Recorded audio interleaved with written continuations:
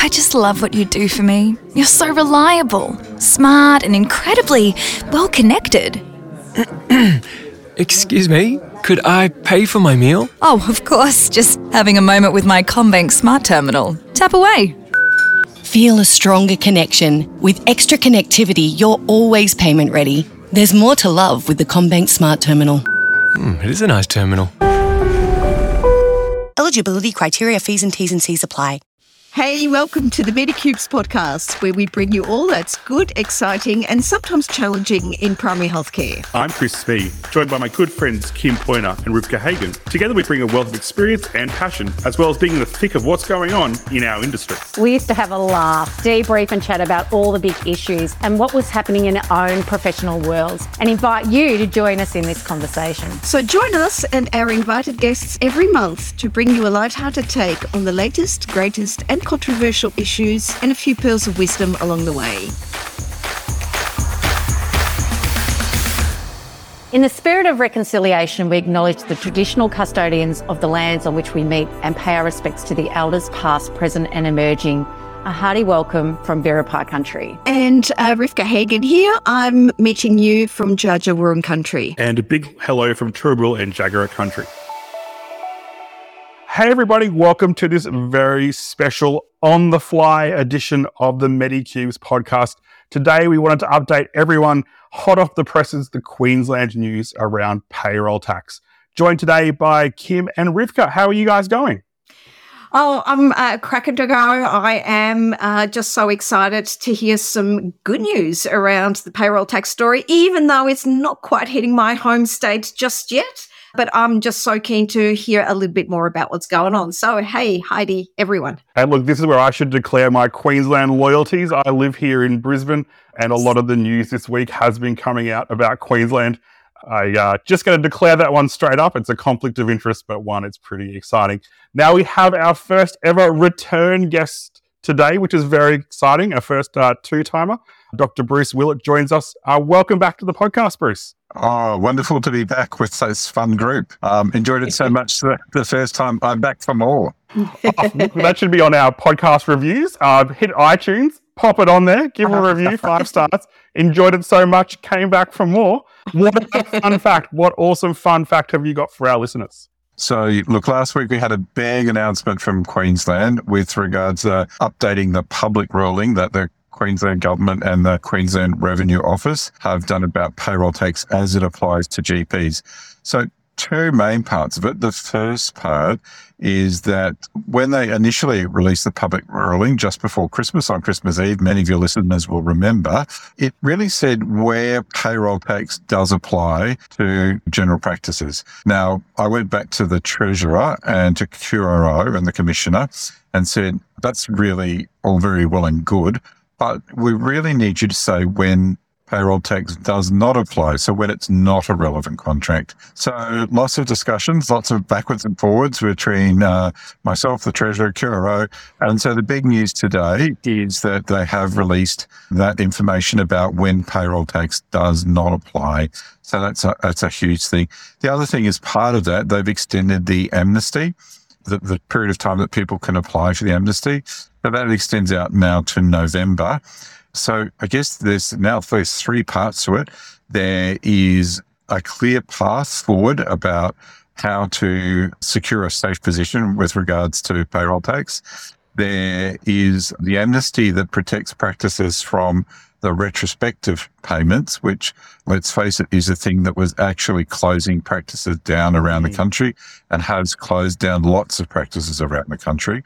And the third part is that there's time to do it now. So put those 3 pieces together and that's really good news for Queensland. Oh, glad to be a Queenslander today. Go the Maroons. So, Bruce, I would love to ask you to just outline in simple terms, what's the shift been? So you were speaking about now clarity around when does a relevant contract not exist? What has shifted specifically that's different from what we knew last week? Yeah, so people ask me, do I enjoy being a GP? And I always said I really enjoy doing it. It's a great job. And I'm particularly grateful that I'm not a lawyer or an accountant. So my worst nightmare has become true, and then I've become a de facto armchair expert on payroll tax law, which is something I never wanted to happen in a million years. So what's happened is that there's been, as people know, there's been a couple of high-profile court cases, the Thomas and Nails being the one that people know the most. And one of the things that came out of that was it looked like the flow of funds made a difference to whether or not something was a relevant contract. So if the funds went straight to the doctor and not through the practice, then that was deemed not to be a relevant contract. Well, the feeling was that that would be deemed to be not a relevant contract. So I guess the key thing is here that was the feeling, but an important thing about payroll tax is that I don't get to decide what is or is not a relevant contract. The accountants don't get to decide what's is or isn't a relevant contract. It's actually, and QRO in fact doesn't get to decide what is or is not a relevant contract. It is actually the courts that decide it. So because every contract and every circumstance, every practice is different, it means that potentially every practice was going to have to go to court and establish this precedent.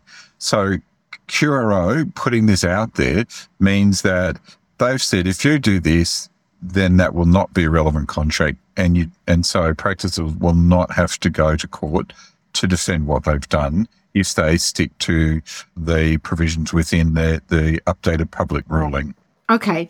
So just for some further clarity, my understanding is that the flow of funds have now become the key issue in the determination of whether the payments that are pretty much associated with a GB and a client-patient type of relationship, that those payment flows, as long as they land directly with the practitioner rather than with the practice in any sort of sense, that is then deemed to be excluded from that provision of the relevant contract status, regardless of any other money flows that may or may not happen.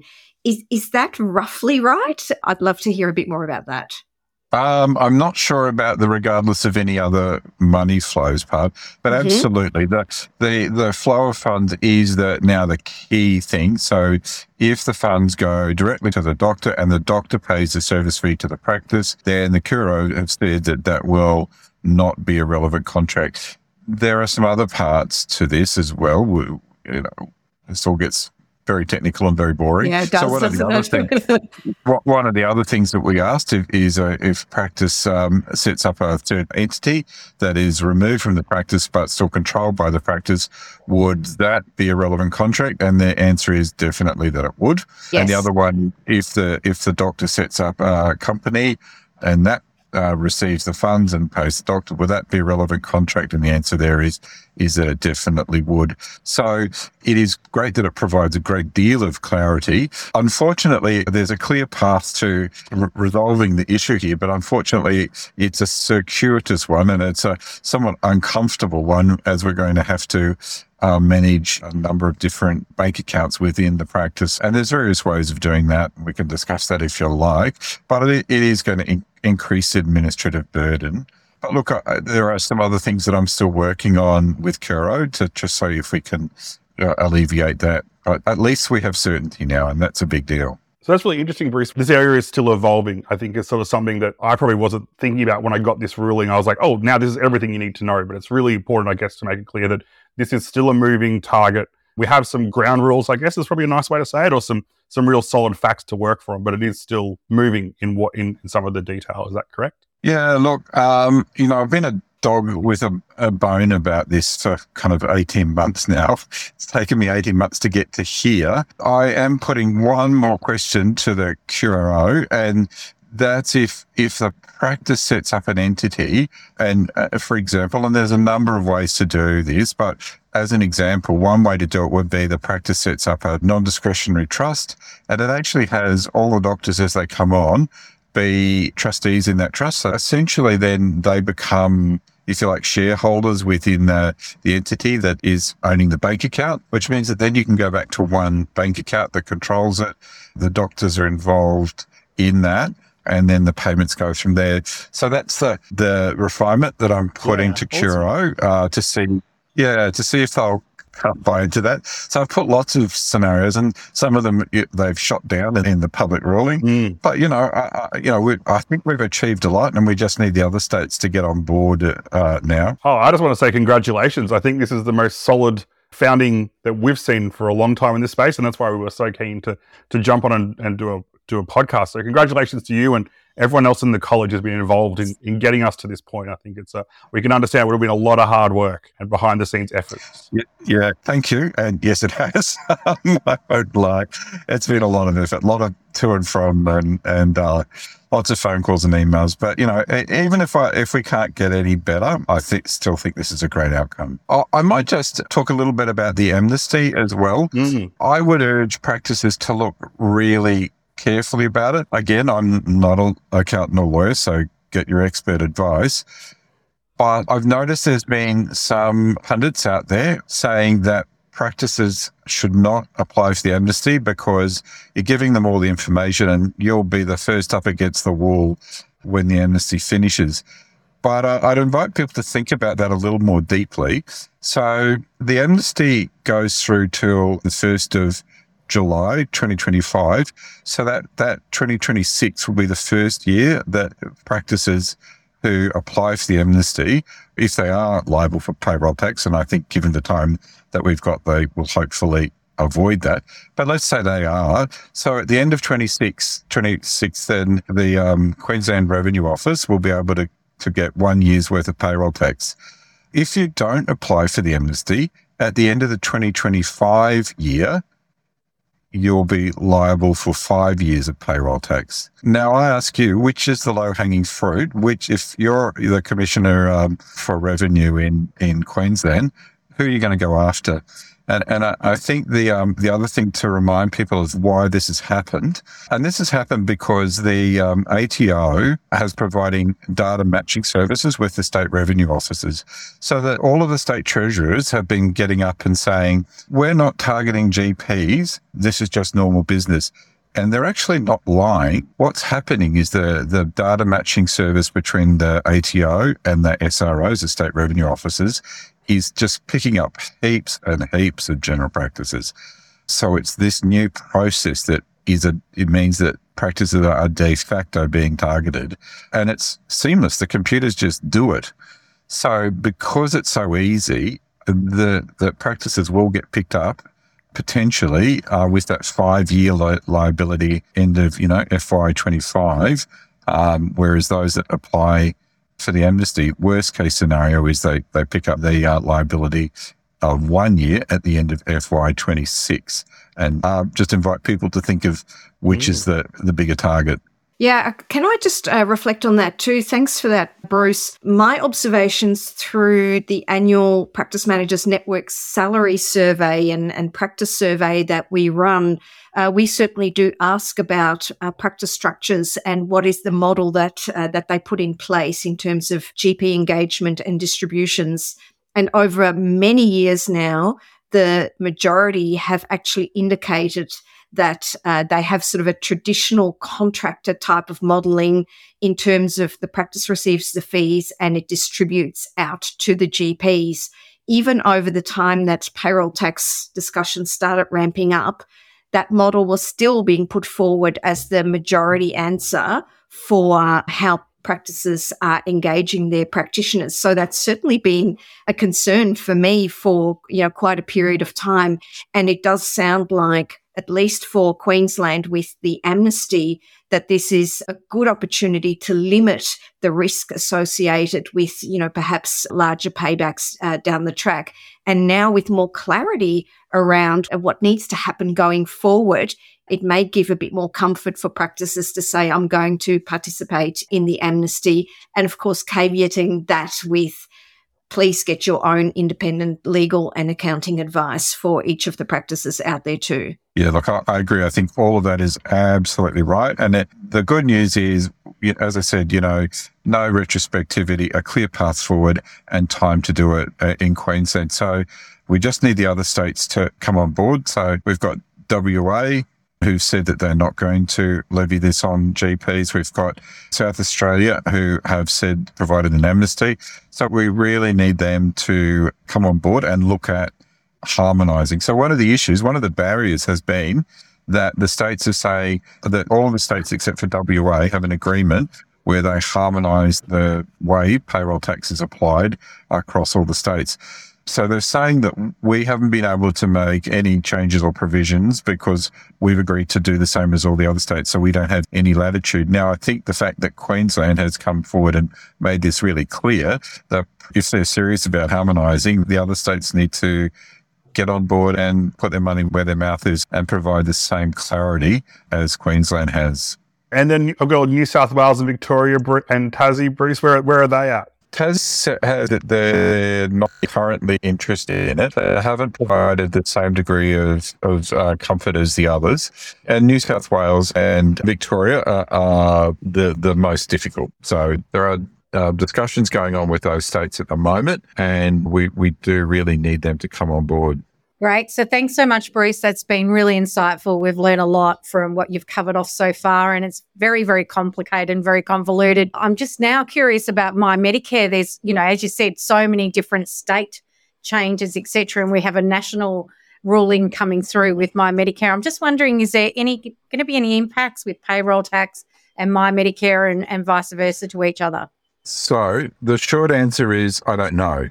The long answer is I think there's just not enough detail about My Medicare yet to provide any degree of certainty about that. On the face of it, it looks because most of the payments are coming through as SIPs and PIPs, that it won't be a problem. But I go back to I think it's too early to say, and hopefully it won't. That's quite complicated, and so I think that's a watch this space. Yeah, certainly a lot of news, hasn't it? I think, the payroll tax has really overshadowed a lot of the My Medicare discussion. And as you say, there's more detail to come. Yeah, I think that's right. And speaking of watch this space, Bruce, where should our amazing listeners be heading to get trusted news? Not the scaremongering news, not the false news. Where should they be heading to get really trusted news that they can rely on? Because it is complicated and it is messy and it is nuanced. So where are you saying people should head to get some information?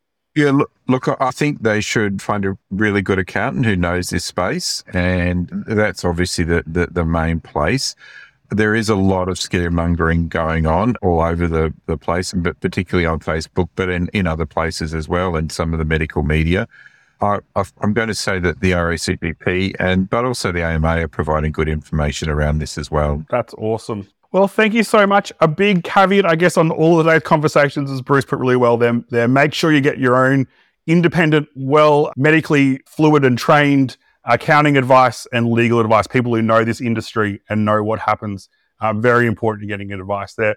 Bruce, thank you for being our first ever second-time guest. I can probably pretty confidently say you may be our first ever three-time guest at some point in the future. Thank you so much for your time today. Yeah, thank you. Look, I'm really looking forward to the third time. Third time's got to be the best. No pressure. Yeah, thanks, guys. I really enjoy this. Thank you. Thanks for listening to the Medicubes podcast. Make sure you subscribe via your favourite podcast listening app so you don't miss an episode. Medicubes is brought to you by Cubico, Medicoach and Medical Business Services with technical support from the awesome crew at Talking Health Tech. This podcast presents information of a general nature and we recommend that you obtain professional advice for your individual circumstances always. We'd love to hear your feedback, questions and suggestions for future topics on the show. Make sure you visit us via the Medicubes website, which you can access via the show notes of this episode. Also, if you're enjoying the show, write us a nice review on Apple Podcasts or Spotify and share it with someone who might get some value from it so we can continue to share these important messages with more people. Speak to you next time.